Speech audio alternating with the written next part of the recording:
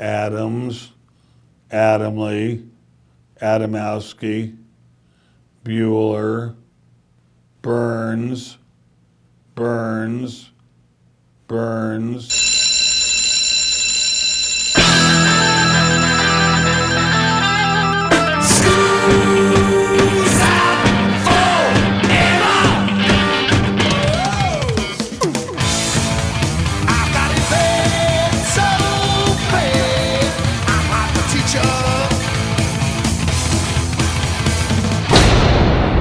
Hey Joe, where you going with that mic in your hand?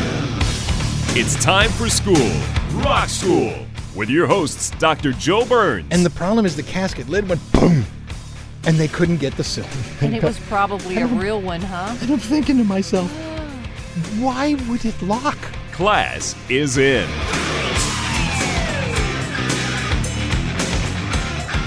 This is the Rock School Radio Show here on the Rock School Radio Network. I'm Joe Burns. You are? Tammy Burns. Tammy, I've said this before on the show. I usually do the 7 days and 70 seconds first because there might be something I want to make a whole show out of. Right. And that's what happened. August 30th, 1970, Jimi Hendrix is playing the Isle of Wight Festival, and radio signals kept coming through his amplifier. Now, there's no way in 1970 he was using wireless technology, but he plays a Stratocaster, which has single coil pickups, not humbuckers. I know you can shoehorn in a humbucker, but his had single coil. And the single coil doesn't have that canceling effect. So if you're near a strong RF signal, it'll come right through the system. Wow. The pickup will act as an antenna. Very cool. I played in a band with a guy one time that all he used was single coil pickups, and we practiced on campus, and the college radio tower was right there, and he could turn just so, and you'd hear the radio station through his amplifier. Well, you remember the Partridge Family, right? That's right. She heard it in, was it her braces? Oh, her braces picked it up. Yeah. Absolutely. Absolutely not.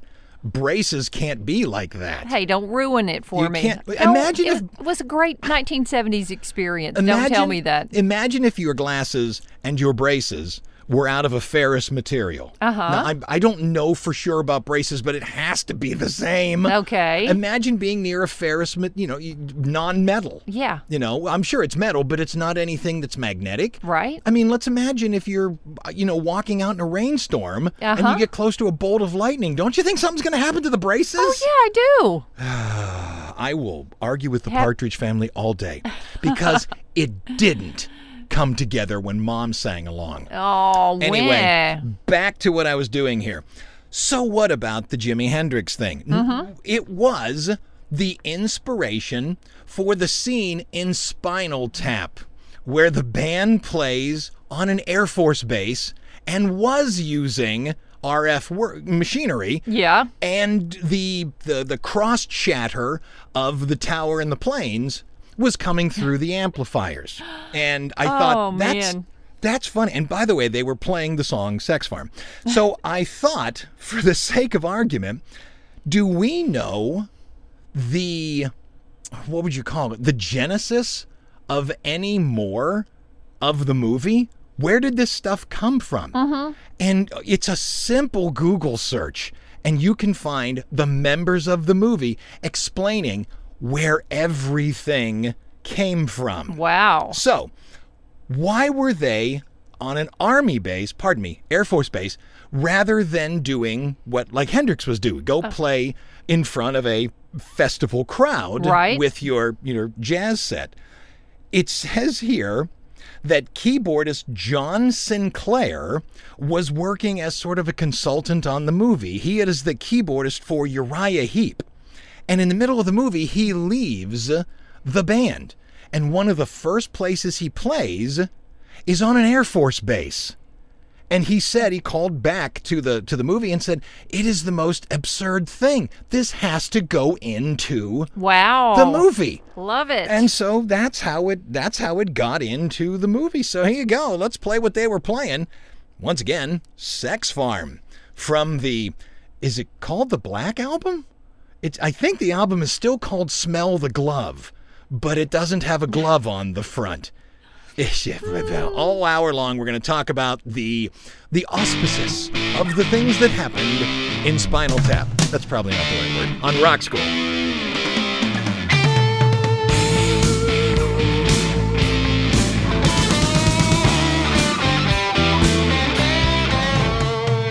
Working on a sex bomb, trying to raise some hard love.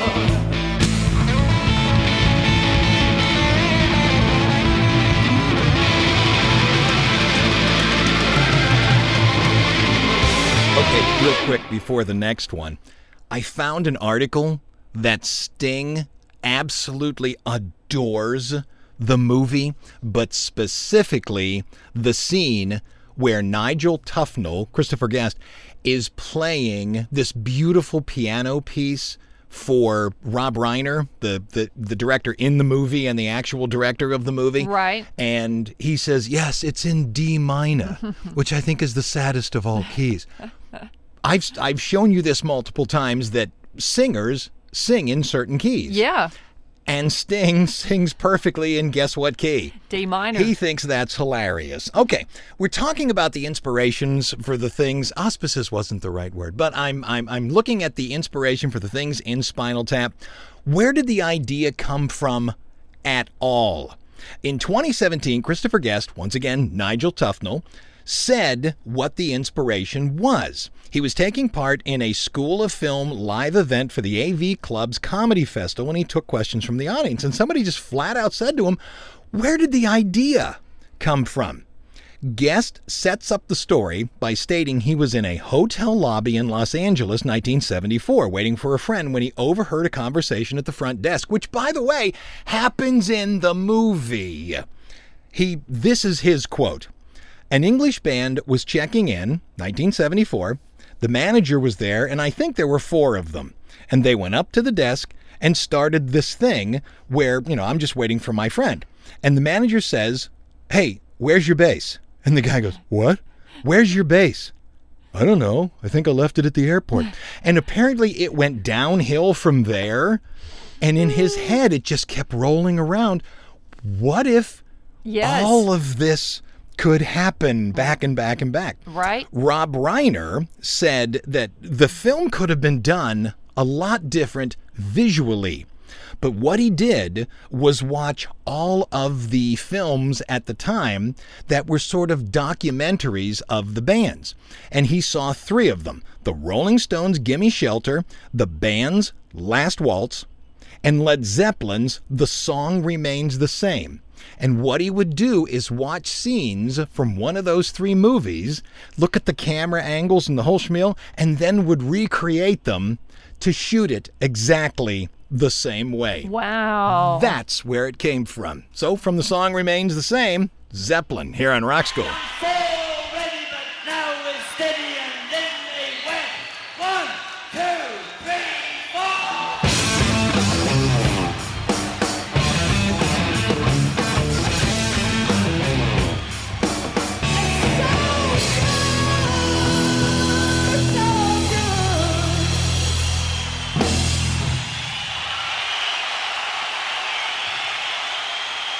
I found something that is a bit of contention. Black Sabbath claims that the Stonehenge bit was based off their actual stage prop. The movie, though, states, no, the whole scene was shot a year before the Sabbath tour that featured a Stonehenge prop. Wow. Stonehenge, it's just an introductory piece of kind of organ music. However, they did bring in a Stonehenge, and they just don't line up. However, Black Sabbath continues to say, we even hired 2 little people to come out and dance. I get the feeling that they're trying to steal this one, but what have you. Oh, it's funny. If you remember Harry Shearer, he played Derek Smalls. He was the bassist. Yeah. If you remember when he played, his left hand was almost always in the air, which means it wasn't on the bass actually playing. Okay, where did that come from? Apparently, he toured for a short while with the heavy metal band Saxon. And the bassist for Saxon is Steve Dawson. Shear watched how he stood on stage and how he always had his arm in the air. And he finally said to him, man, your arm's always in the air. How are you playing the instrument? And he says, well, it's a heavy metal band. So all of the songs are in either E or A, which is the open strings. So I really am only plucking 2 strings. Wow. And every so often I got to touch it. But for all that time, I can just keep that one hand up in the air. Wow. So that's how he performed the songs, and that's why it looks the way it does. Saxon on Rock School.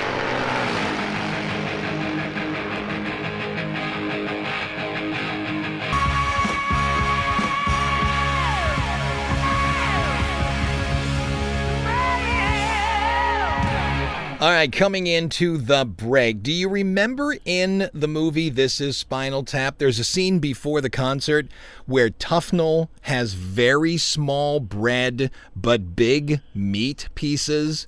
So he has to fold the meat to go in the bread, and then he tries to fold the bread over, and the manager looks at him and goes, why would you fold the bread over? And he's, I'm a professional. I will rise above it. According to somebody who worked on the movie, it states there's a Rolling Stone profile of Van Halen claiming the band had ordered no brown M&Ms backstage. So that was their homage to no brown M&Ms. There's a scene where Spinal Tap becomes lost backstage. Mm-hmm. It was inspired by a video of Tom Petty at a concert in Germany walking through a series of doors trying to find the stage, and one is finally opened up, and it's a tennis court. Oh, no. Yeah, that actually happened. Oh, no, that's awful. Apparently, it has happened more than once. Yeah. Steven Tyler, I know, did it, where rock stars were watching this and were saying, I don't get, this isn't funny. This isn't funny. It's because it's their existence. It's what happens. I'm trying to think. Alice Cooper said the idea of getting caught in the pods. Yes. I work with so much stuff on stage that something fails just about every night. You have no choice. You got to go. Yes. You got to keep pedaling through. He said, but the pod's not opening? Right. That's common. Yeah. Absolutely oh my gosh, common. That's scary. When the band was looking over Elvis's grave, it was not Elvis's grave. It was a mock-up in an LA park because they weren't allowed to come and film at Graceland. Right. The only reason they sang Heartbreak Hotel is because it's the only Elvis songs that they were able to afford the rights to. Aww. Or they'd have sung something else. There's a famous scene where Artie Fufkin, who is Polymer Records' Midwest Promotions executive, played by Paul Schaefer. He's unable to conjure up any attendees for the band's autograph session. Nobody shows up. And he's like, it's timing. I knew I had the timing wrong. Well, he turns around, puts his hands on a desk or something, and he says, kick my beep. Kick me in the beep. Just kick my beep. Where did that come from? According to Harry Shearer, it's almost a literal transcription of something that happened to Michael and me on the road. They just sat and went back and forth. Michael, by the way, is Michael McKean, who plays David St. Hubbins. But somebody did something with them on the road and literally turned around and said, kick me in the... Oh, my goodness. And that is where it came from. Who's listening to us on the show? WOUB, Athens, Ohio. Fantastic. Back in a minute here on Rock School.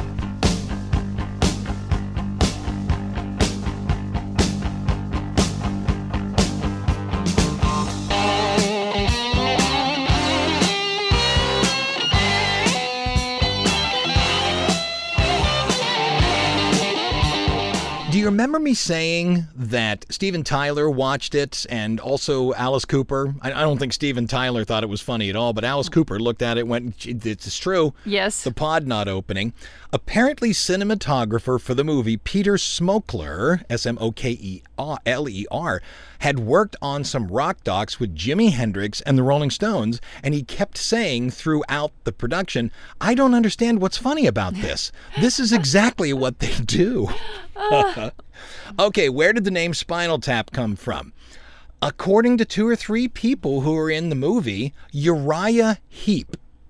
They wanted something that had the same general rhythm, Uriah Heep, Spinal Tap, and they wanted the same general rhythm, and they liked Uriah Heep, and after coming up with about 1,000 different what have you, somebody saw in a article about a spinal tap. Right. That's it, Spinal Tap. And Nice. It's one of those, there's a scene in Monty Python, the Holy Grail, where somebody goes, what else floats in water? Rocks, very small churches. And the King Arthur goes, a duck. And everyone turns around and goes, oh, as if that is the blatantly correct answer. That is the answer. You got to know when somebody went Spinal Tap. Yeah, you got to know. The advent of David St. Hubbain's girlfriend, Janine Pettibone, played by June Chadwick, splitting up the band was based on, can you guess? Oh, it's got to be our girl, what's her name? Her. Remember her? Yeah. What's her name? With the Beatles. Yeah, she was in that thing. Yeah, John. Yoko, I think, is who That's you're it. talking about. Now, let's talk about the 2 other bands that Spinal Tap was previous. One of them was the Thamesmen. I think that was with drummer Stubby Peeps, who died in a bizarre gardening accident, which actually happened. For real. We'll tell you about that in a little bit. They sang a song called Gimme Some Money, blatantly based on the song Money, That's What I Want. And they're shown performing on a 1965 British program called Pop, Look and Listen, which is so blatantly making fun of Top of the Pops. And another one, the Listen to What the Flower People Say. The idea was to capture a, quote, soon-to-be satanic band in a state of innocence, imparting its belief that not only flower people did exist, but that they should listen to them. According to people who were on the movie, it is based on multiple psychedelic groups in general, but the one that created the look, and when you see it, and then you go look at the band, you will understand it. It's the Strawberry Alarm Clock, Incense, and Peppermints. And when you look at them side by side, you're going to go, oh, yeah. Wow. Oh, yeah. I did not know that. Yeah, it's a Strawberry Alarm Clock here on Rock School.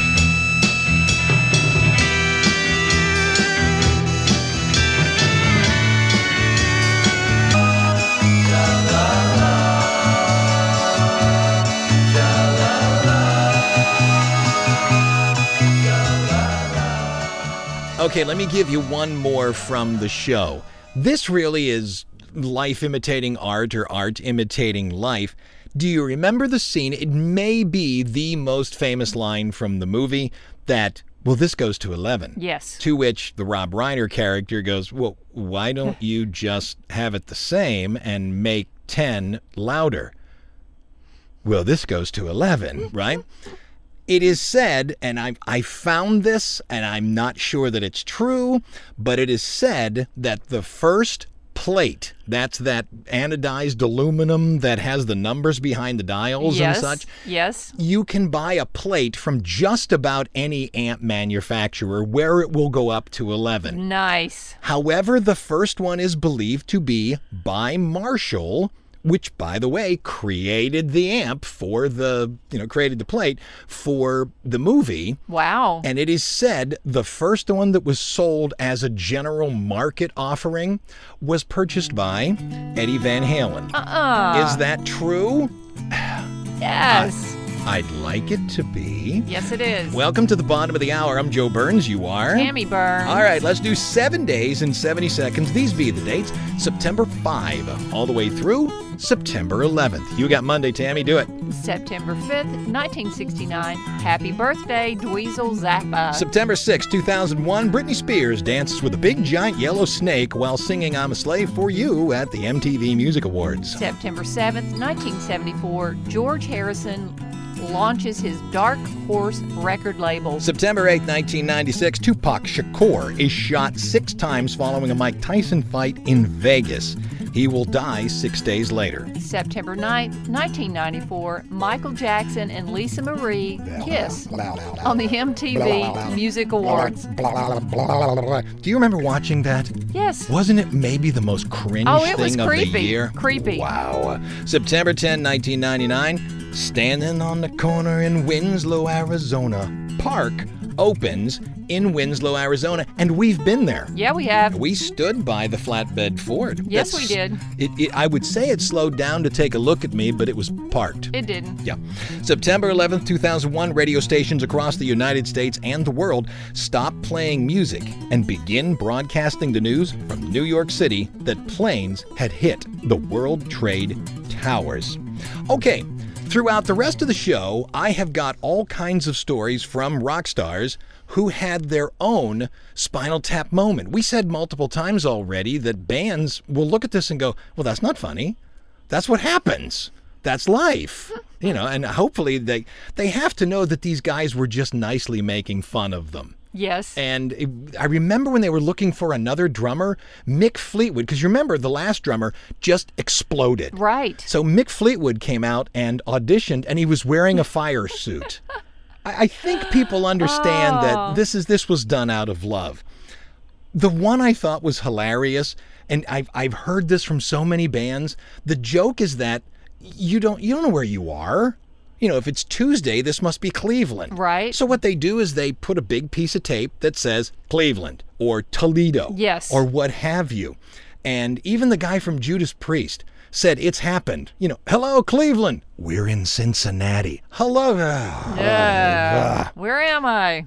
Guns N' Roses had that embarrassing a moment on February 14th when their guitar tech, Mick Bob, exclaimed, "Hello, Sydney!" in Melbourne, Australia. This is apparently really bad. Uh-oh. This is like saying hello, Cleveland in Pittsburgh. Oh. Or vice versa. Ouch. Slash went on and apologized for the band's, quote, Spinal Tap intro. Yes. This is Spinal Tap. Break like the wind. Yep, that's the joke here on Rock School.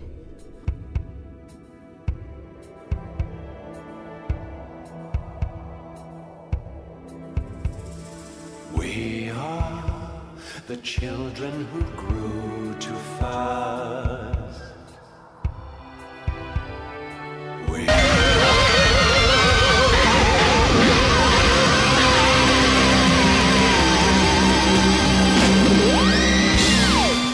All right, here are, into the second break, by the way, here are some Spinal Tap moments that actually happened. Blink-182's Mark Hoppus told NME, New Music Express, basically Britain's Rolling Stone, "We have gotten lost in venues multiple times, trying in vain to find the stage." I find that so difficult to believe. Don't they have someone? Don't they have a roadie saying, hey, this way? I mean, I haven't played huge venues, but I've played theaters. And there's always a woman in a red coat pointing the way. And it's not just that. There's 1,000 people. Right. There's 10 people backstage. There's not one person that can't walk you, follow me. Right. Especially if it's weird. There's a band called Bell and Sebastian. Somebody plays with them called Stuart Murdoch. He said he went backstage, took a wrong turn, opened the door, and ended up in a shopping center. And what was even funnier, he said, thank goodness, somebody said to him, thank goodness you didn't go out into the shopping center, because if that door closes, can't get back it locks. in. That's right. It locks. He'd have to go and just buy some clothes. And come back. You look great. Wow. In 1997, U2 got stuck inside a giant lemon. There's the pod scene. which was meant to emerge as part of a dramatic opening to their encore. It was weirdly like Spinal Tap's Pod Scene. The band simply gave up after a while, accepted their fate, and performed the song from inside of the lemon. And where's another one that I really wanted to... No, I'll save that one for a little bit. Who's listening to us here on the Rock School Show? KCMJ, Colorado Springs, Colorado. Fantastic. Back in a minute here on Rock School.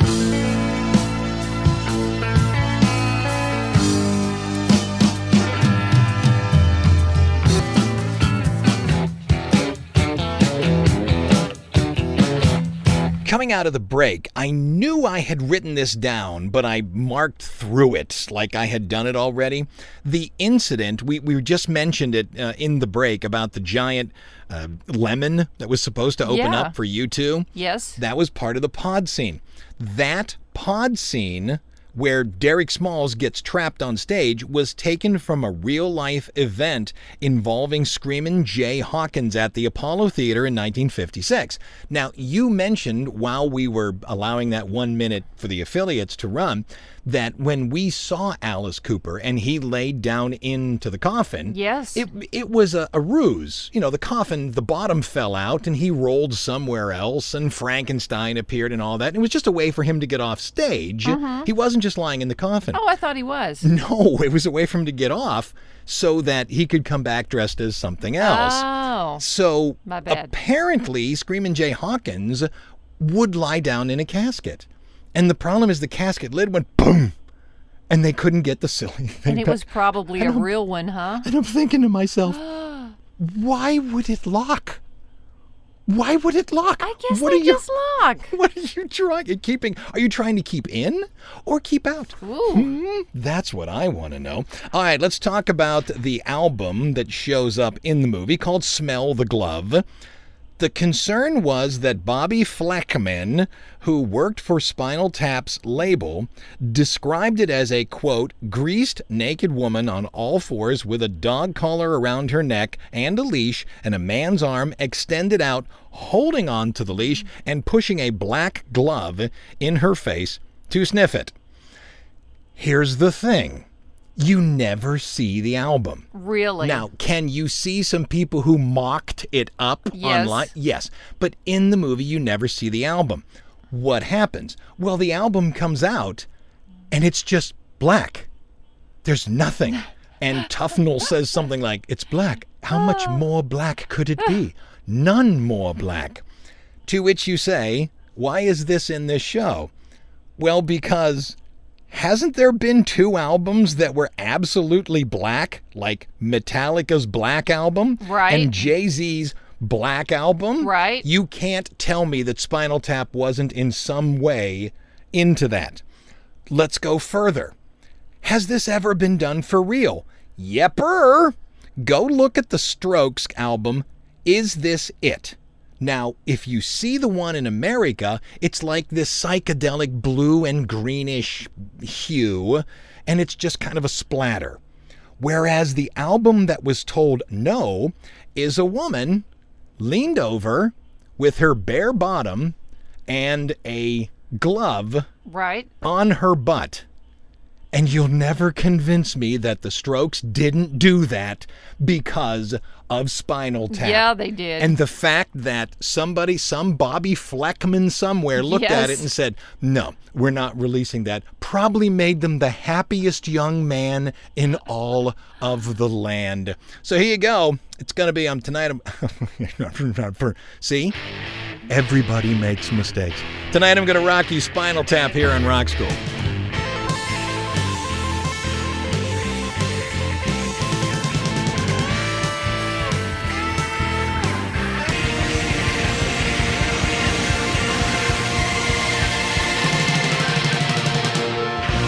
Good line. I'm going to tell the people what it was. Okay. The Rock School Show is a production. We do the breaks first, and then I edit them all together so everything goes ridiculously smoothly, and I talk right up to the singing or a beat or something. That's the reason it's so clean. I put it together after the fact. And to do the show, traditionally, is 9 breaks. And I said to her, we're coming into the 9th break. And she said, why would you do that for this show? Why wouldn't you do 11 for this show and explain to the audience that this show goes to 11? Yeah, it does. I would have done that had I thought of that. Okay, we'll finish with this one. Stumpy Pepys, who was Spinal Tap's first drummer, I think it was when they were the Thamesmen, died in a bizarre gardening accident. It was during the interview section of the movie where they talk about another drummer who died choking on his vomit, but it wasn't his vomit. Right. And they talk about shark sandwich, where somebody called it the S-word sandwich. And where is that? You can't print that and all that.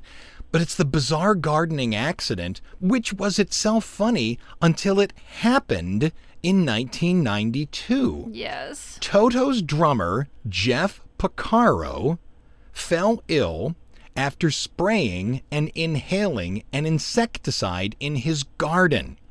Later that day, dying of a heart attack. I know. It was unbelievable. And it even goes on. The keyboard players of the Grateful Dead, all but 2 of the band's 6 keyboardists, have died, either on the job or soon after leaving the band. So in Spinal Tap, it was drummers. In the Grateful Dead, it was keyboardists. And so there.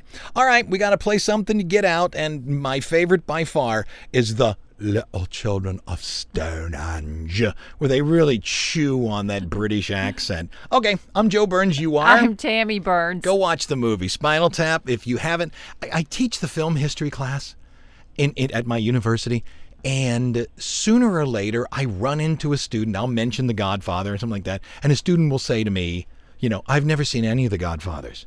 And instead of going, what's the matter with you? I say, oh, please get yourself, a huge thing of Jiffy Pop popcorn and a 2-liter bottle of Coke and just watch them all in a row. Yes. I think you even watch number 3 of The Godfather. It stinks. It has some wonderful scenes in it. There's some bad parts, but if you haven't seen Spinal Tap, I beg of thee, watch it. And I hope at the end of it, it's like Rocky Horror Picture Show. And Monty Python, you either think it is the funniest thing that has ever been created in the history of mankind, or you don't get it at all. Right. And that's what makes it glorious. So that's it. Class is dismissed. In ancient times, hundreds of years before the dawn of history, lived a strange race of people, the Druids.